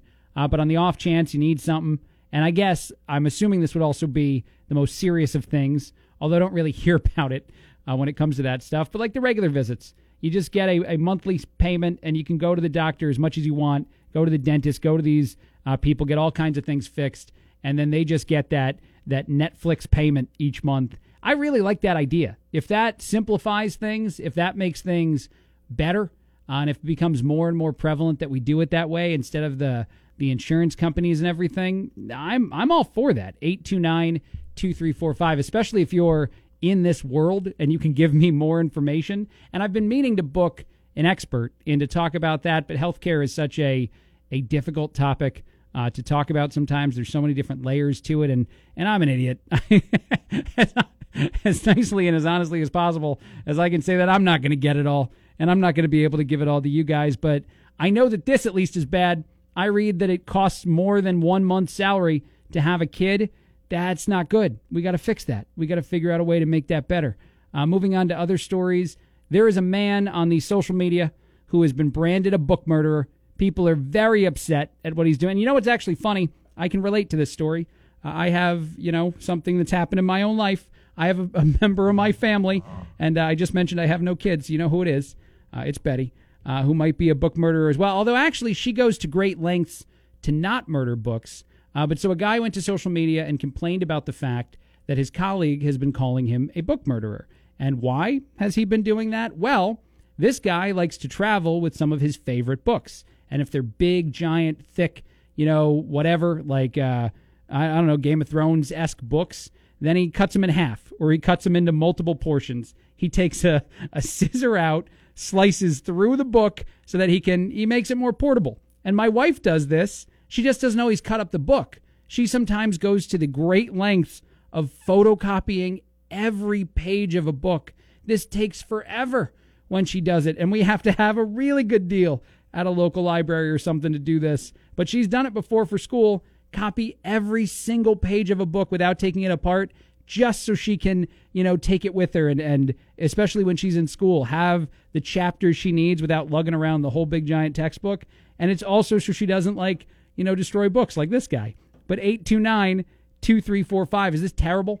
Is this the kind of thing that should not happen? Is this book murder? Tell me as I take a break. Meteorologist Brian Walder, the rest of the day today, mostly sunny. That's not true anymore. Tonight, increasing clouds, a low of 20.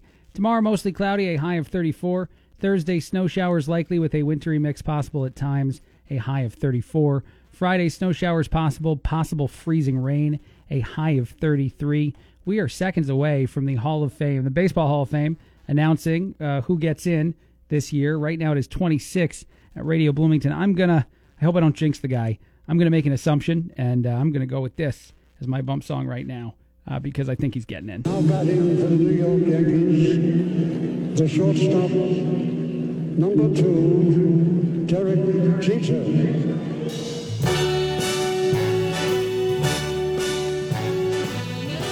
That's right. Frank Sinatra's here. It's a great song. It's a really good song. Big fan. Big fan of Derek's. Start spreading the news. Okay, I needed that. We are moments away from an announcement from the Baseball Hall of Fame. I think it might have even happened while I was pushing buttons. They're going to let us know if Derek Jeter is a unanimous Hall of Fame selection, because he certainly is getting in, I think. We had information on about half of the public ballots, and he was on all of them. So he had been perfect for anything that was stated so far. It is notable to say that, getting in unanimously was hard for a long, long time.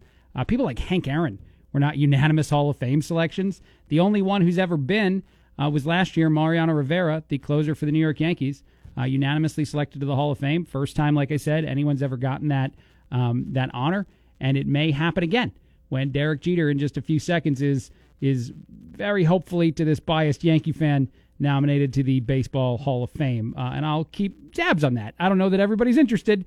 I sure am, so I'll keep tabs on that for the for the immediate future here. They're announcing it live on the TVs. It's also all over the streaming services, all over the internet, so you can figure that out if you want to go see that too. I won't mind. Stay here with me. Maybe do both. You can have it muted like I do and do both. While I'm waiting for that award to come in, I'm going to talk about this just because I didn't even know. I haven't followed the Edelman Trust Barometer over the years, so I didn't really know it was a thing, but it is in its 20th year. And essentially it decides, or it demonstrates how much we trust the economy, how much we trust, how things could go. And I guess more than ever, the lowest amount since the start of this thing, people believe that hard work would pay off. Less than ever, people believe that if you just, dedicate yourself to a profession, to a career, to a business, an organization, that over time success will come. The CEO of Edelman said we are living in a trust paradox right now since we began measuring trust 20 years ago. This is all a quote. Economic growth has fostered rising trust. This continues in Asia and the Middle East, but not in developed markets where national income inequality is now the more important factor. So this means that even though the economy is doing great, even though things can be going well, the jobless rate is down, unemployment rates are down, we don't right now as a society, as a people, believe that just putting yourself to work, doing really hard, dedicated work day in and day out is enough to get over that hump. I think that's really sad. I don't know that I disagree with it even. I just think that it's something to at least discuss. 829-2345 if you agree or disagree that doing hard work will pay off over time. But I'd love to hear from you. 829-2345, just because according to this research, according to this organization, this is a new low. We are at a new low as far. And I don't have to turn it into like a political thing. You don't have to say, well, it's because of this politician or that politician that is a true stat. It's just a true stat. The economy is doing well. Unemployment is down, and yet people don't believe that you get over the hump to be, successful in whatever terms you consider to be successful just by doing hard work. We think more than ever that luck is a absolute component to everything. Moving on to sports stories as I again wait for the Hall of Fame announcement that I think is happening now. This is kind of weird out of StubHub and certainly not good. I don't think that I'd say this is a good thing. But StubHub, for the first time ever, is partnering with a financial technology company, Affirm Inc., and it will let you buy tickets to games like the $6,800 you need to drop right now to get a Super Bowl ticket based on credit, based on, a payment plan. Customers looking to spend between $100 and $17,500 on sports tickets, anything that they sell on StubHub, I guess. They are capable of applying through Affirm and through eBay and some other organizations to get a rate to pay it back monthly. And I don't think we should be in that spot as a people. Like, I think that ticket prices are already insanely high. They don't need to get any higher. Certainly on the secondary market stuff, things are too crazy. And I don't think it makes sense, even though it's your prerogative, man. You do you. This is America, so you want to get into debt for a ticket to the Super Bowl, I guess that's your thing. I imagine that people like Sean P. Craig and people like Dave Ramsey would caution against this sort of thing. And it's just interesting that there's enough of a demand for a company like StubHub to do this, because that is the other reflection you have when reading a story like this. It's not just that they're getting greedy, that they want to make sure to sell tickets to as many people as possible. No, they actually have, information that says that a whole bunch of people would you willingly go into debt to attend any sporting event? 829-2345. If it's your team, if it's, whoever out there, Derek Jeter is in the hall now. I just saw that. I don't know the percentage yet, but he's in. Way to go, Derek. Would you go? If you're a Kansas City Chief fan, they haven't been in 50 years. You don't have the money to make it, but apparently now you can sign up for a payment plan. Is there a game? Is there a situation? Is there an amount that you'd be comfortable paying over time to get an experience? Because it is sometimes a once-in-a-lifetime experience kind of thing. Like, for example, anyone that went to the Cubs World Series, the one that they won, obviously, there might not be another one of those in a while. And it took a while to get to that one. So, would you go into debt to go see that? Would you willingly sign up for like a $6,000, $7,000, $8,000 ticket, or even 2 tickets you can't afford, and then pay it off over, hopefully? I can't even imagine what the rate of people who wind up not being able to make these payments will be. I imagine it'll be higher than zero, because there's some people that would just make this decision based on emotions. If you really love a team, if you really love, something like that, if you love an event specifically, even just the Super Bowl, you might just say, I'll figure it out. Kind of like student loans, kind of like all of us millennials that signed our name to a piece of paper and was like, oh, that's a lot of money, but I'll probably make it over time. If you're an athlete, if you're a fan of sports, or a fan of an athlete, I guess, I imagine you might do this exact same thing. All right, I'm going to take a break. I want to figure out exactly what the percentage is. Derek Jeter, Larry Walker, both elected to the National Baseball Hall of Fame. I'll be back in just a few minutes on AM 1230 WJBC. Free in your app store.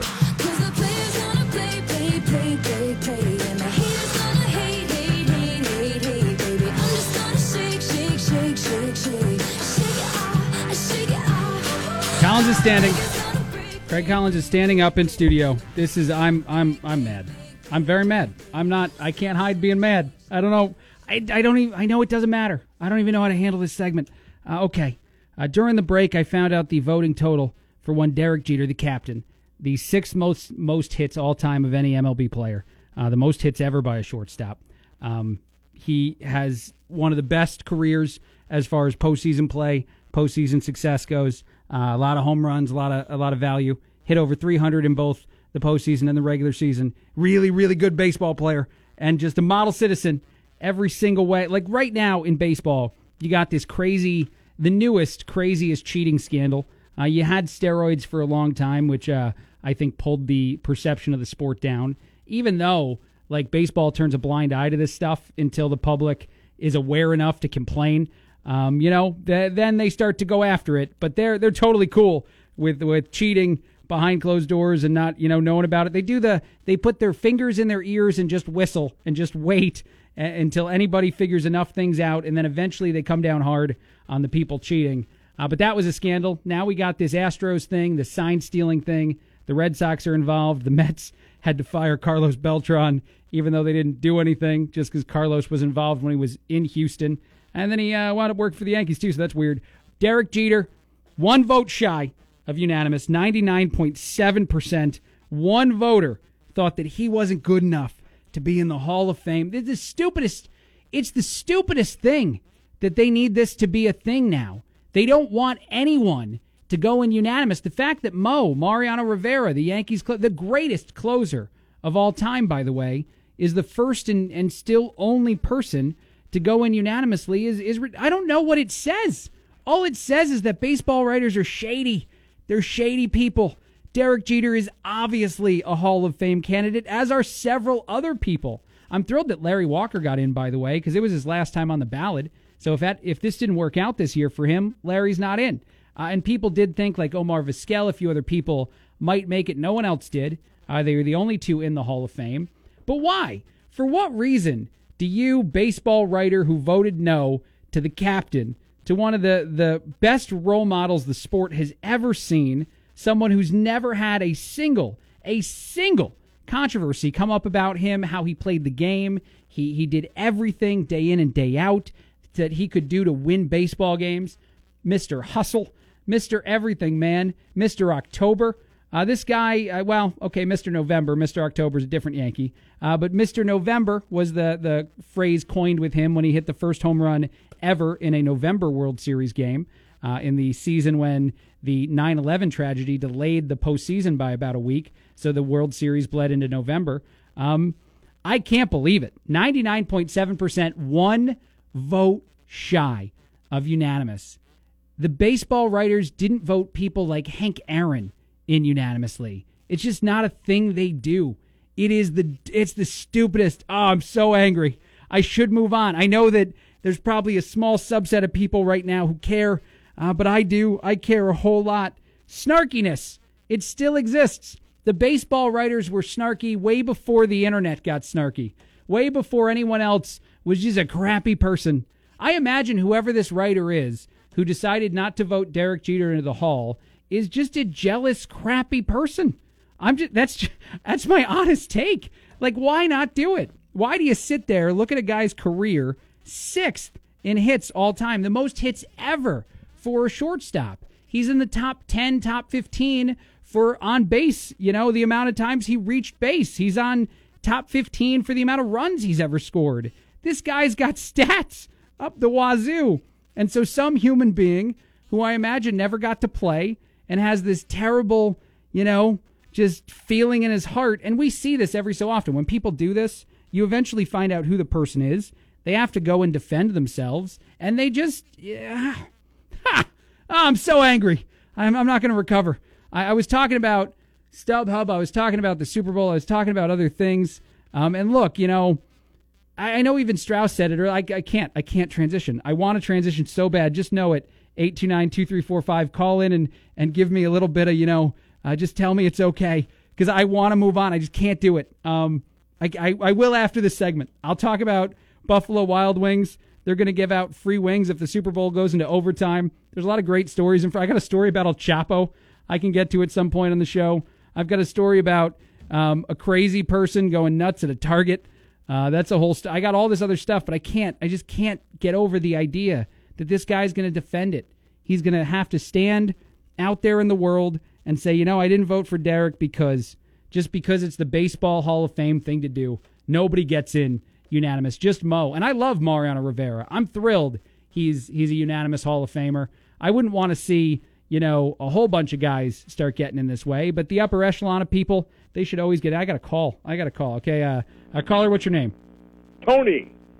You want to hang on for a second, Tony? We're about to hear a news thing, and we're going to go into a news. All I was going to tell him is, man, it's baseball. Come on. WJBC, I'm Chief Meteorologist Brian Walder, and this is RAM 1230 WJBC forecast. A pretty quiet rest of the day today with just a few passing clouds at times, but expect increasing cloud cover later this evening and into tonight. Low temperatures tomorrow morning falling back to near 20 degrees. Then expect mostly cloudy skies throughout the day tomorrow, but fairly seasonal temperatures with highs tomorrow afternoon reaching the mid-30s. We'll see snow showers moving back into the area as early as late tomorrow evening, but especially tomorrow night into Thursday morning. Precipitation continues throughout the day on Thursday. A lot of it could fall as snow, but with temperatures close to the freezing mark, we may get just above freezing. Might see some rain or possibly a wintry mix at times. Back to snow Thursday night into Friday morning. Then another chance for some rain and snow showers throughout the day on Friday, with high temperatures once again in the mid-30s. From Heart of Illinois, ABC, I'm Chief Meteorologist Brian Walder, and that is your AM 1230 WJBC forecast. Thank you, Brian. I'm going to try so hard not to be angry the whole last half hour of this show. It is 26 degrees right now at Radio Bloomington. You're listening to The Greg Collins Show on WJBC. I'm trying real hard not to be angry. Doing the best I can. Moving on. Derek Jeter, 1 vote shy. Unanimous Hall of Fame selection. Hank Aaron missed by 9 votes, so I guess he's in good company. Anyway, other stuff happened in the world. Baseball doesn't matter, according to Tony, who called in. It's just a thing. It's not, no one cares. Who cares? I don't care. You can tell in my voice. And the fact that I can't drop it after a newscast that I totally don't care. Buffalo Wild Wings is going to offer free wings to people if the Super Bowl goes into overtime. I don't know if that means you got to get there while the game's going on. On Tuesday, Buffalo Wild Wings announced plans to offer free wings to anyone in the U.S. and Canada if the game on February 2nd goes into overtime, a deal that restaurant chains originally proposed last year ahead of the Super Bowl, but I guess it didn't work out. In the press release, Buffalo Wild Wings said, "Football fans love to have fun with our established connection to overtime." They do have one. Tweeting at us anytime a game goes to the extras. So that was taken to the next level this year when free wings were on the line, last year, and we knew that we had to bring that program back. So I guess maybe they did do it last year. I don't even remember that. Buffalo Wild Wings added that the chances of a game going into overtime are far from a long shot, and last year's game was a tie going into the fourth quarter. The restaurant also cited stats that Las Vegas odds makers have given the probability of going to overtime as about 10%. So, if you like free things, if you like free stuff, you got to cheer for extra football on February 2nd, and then you get yourself some free wings from one Buffalo Wild Wings. Trying to move on, still moving on. Don't care at all. Trying so hard to forget it. The captain. Now, I'm fine. I'm fine. You know what? Actually, let me harp on something else that I've been talking about for the last 2 days. I have a Facebook post up, facebook.com/Craig Collins Show. Very repetitive segment all of a sudden. If you share it, you have a chance to win some B4 tickets to the B4 Festival. That's something you want to go to. There's bourbon, there's beer, there's BBQ, there's blues music. It's a fun thing. And if you share that post, the one you'll find on facebook.com/Craig Collins Show, just the top of the page, it says to share. There's directions.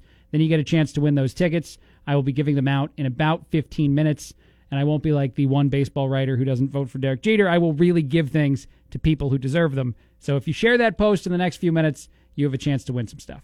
An award-winning journalist, that is in air quotes, is called police at a Target. This story is crazy. I read through this whole story, and I still can't understand why this happened. I understand that it did happen, but I don't understand why. This guy's name is David Levitt. He describes himself as an award-winning multimedia journalist. He has written pieces for CBS, Axios, Yahoo News, Examiner, etc. And he wound up calling a Target on a manager because they wouldn't sell him a toothbrush for a penny. So I guess, and actually this came up on my show a couple weeks ago because my wife tried to get me to argue at I forget what store it was now. It doesn't matter. I shouldn't even call them out. But we were at a store. We were trying to pick out a piece of furniture or something, and it had been mislabeled. The price that seemed to be for the thing we were buying actually was intended for a different item. So we brought it up. We were stoked on the price. It was only like a $10 savings. It wasn't as insane as this story. But we brought it up. They rung it up, and they're like, actually, no, you know what? This isn't the item that it's supposed to be. This isn't that price. And Betty kept nudging me in the stomach. She's like, fight for it. You got to fight for it. And I remember when I did the story a couple weeks ago, I think my mom even texted saying that she's won that fight before at stores because it's like a legal thing. If it's posted at a certain price, companies do have a requirement to sell it to you at that price. And I guess this is where this whole conflict became a thing. So this David guy, goes into a Target, finds a mislabeled Oral-B electronic toothbrush. It says it's a penny. It's not supposed to be a penny. He brings it up. They won't sell it to him. Asks for a manager. Manager Tori responds and tries to be, according to the video and the photos this guy took, as kind about it as possible, but refusing to sell the item. She said they're not going to do it. So the dude, this David guy, he knows not to call 911 at least. He says in his Twitter, by the way, the whole reason we know that this story's a thing is because this Jamoke tweeted all of it. He put all of it out there in the world thinking that like people would be behind his cause. So he said he called the business number for the police, told them it wasn't an emergency. They had to come down to, view the situation. And he is right. I guess law where he is, that's in Massachusetts, you are supposed to sell things at the price that, is the display or connected to the whatever. He has a legal right to the item for a penny. But he's just being a complete crappy person about it. I wanted to say a worse word. He's being a less than ideal human in dealing with this situation. So he got the police to write him a whole big, report thing. He had a police officer tell him that they will go be a witness if he takes them to court. But the end result, he was told, is that he does indeed have to take Target to court. He has to sue Target in order to get his Oral-B toothbrush for 1 penny. He's got to go through that whole process. And so he turned to social media and started to say how poor he is. How he's struggling, how he hasn't had the money to go to a dentist in 3 years, and he really just needs this toothbrush. And here's the thing, man. If that were true, if that were an accurate, portrayal of this guy's life, I probably would feel a little bit bad for him at this point. I'd probably be like, you know what, man? It sucks that you had to go all the way to get police and stuff involved, and you were kind of being a little bit of a jerk about it on your social media posts. But if you really are struggling, and it really is the law, maybe he deserves the toothbrush for a penny. But no, people dove through his Twitter page to find him sharing stuff like a great deal on an Xbox that he had purchased for $450. It was some sort of like Christmas season bundle, and he was sharing it. He was so excited to get it for like $150 off. So this guy who can't afford a dentist in the last 3 years is dropping $450 on a brand new Xbox bundle just because, it's the holiday season and he's buying it for him. What a guy. He also said several times in his social media post that he just didn't understand, why they didn't know the law or like what it was, quoting David Levitt on Twitter. No, I can't believe I had to actually call the police because the manager wouldn't honor the price. I'm still shaking. Assuming that like it was emotional for him, the police officer verified the price tag and told me I could take them to court and that she'd be a witness. Still shaking. In all honesty, though, the biggest problem is that he flamed some Target, manager who was just trying not to sell something for a penny. And so the coolest thing to come from this whole story, I guess, is that after this all happened, after this all went viral, someone set up a GoFundMe page for the Target manager who was embroiled in the air quotes controversy, and they just wanted her to go on vacation. They're like, hey, we just want to, raise money for this young woman so that she can take a nice vacation. That GoFundMe has raised $13,500. So this dude who's trying to get his toothbrush for a penny and hope the world would be with him, not only are they not with him, they're so anti him that they've raised enough money to give the Target manager in the fight with him $13,000, $13,500 to go on whatever vacation she wants. So that's a happy ending to the story for me. Quick break, a lot more coming up on AM 1230 WJBC. I will talk about El Chapo. His daughter is going to be, trying to get into the game. Not El Chapo's game, but she's going to try to make some money on the El Chapo brand, which is just insane. I got a bunch of other topics, and I promise not to complain. Derek Jeter won. Okay, break time. ABC, WJBC, AM 1230. I got a break. JBC. Craig Collins Show, AM 1230 WJBC. Still struggling. I'm going to turn to the immortal words, the very wise words of one Tay Swift. The Taylor Swift is going to help me get out. Listen to these lyrics. I need them right now. And I ain't trying to mess with your self-expression, but I've learned a lesson that stressing and obsessing about somebody else is no fun. And snakes and stones never broke my bones, so Still going. Yeah, I do, Tay. Yeah, I am, Taylor. Thank you, Taylor Swift. Bringing me back. Just what I needed right now. I need to calm down. I need to get over. I don't want to stress. I don't want to stress about someone. Stressing is no fun. Snakes or whatever she said. I don't even know all the words now. I can't sing that song. but I loved them all. I was listening to the words. I'm like, yes, that's me right now. Hashtag she gets me. Hashtag she knows everything going on in my brain. Taylor Swift's the best. El Chapo, his daughter, sad the whole, crime thing came to an end. Sad that the guy gets arrested. Sad that, it's not working out. They're not raking in the cash anymore because he's not a warlord and a criminal. So what does El Chapo's daughter need to do? Well, she's launching a beer named after him. The El Chapo Guzman daughter is throwing out a pint-sized beer that will be called El Chapo beer. She's Brandon. She's turning a loss into a win. This is ridiculous. This story is ridiculous. The new brew, which is awaiting approval from the Mexican government to hit the market, is part of El Chapo 701, a brand run by the El Chapo family.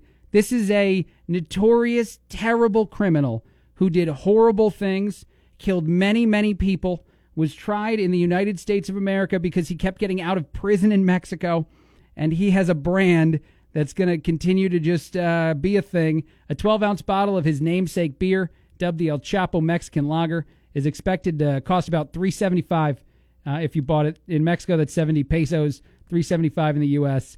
The daughter debuted the beer at a ritzy trade show in Guadalajara last week. This is just the world as we know it. I don't know what's happening anymore. Moving on to other stories, a Waze app that was directing people that were trying to get to a casino in Vegas. They're trying to, drop some... Oh, no, this is in Atlantic City, actually. This is in Jersey. My mistake. Apparently, the Waze app didn't understand the directions to the Borgata Hotel Spa in Atlantic City, New Jersey, and it was sending people into the wilderness. And I don't know, this 829-2345, if you don't know where you are, if you're a tourist in an area, if you're traveling, I don't know what the reason would be.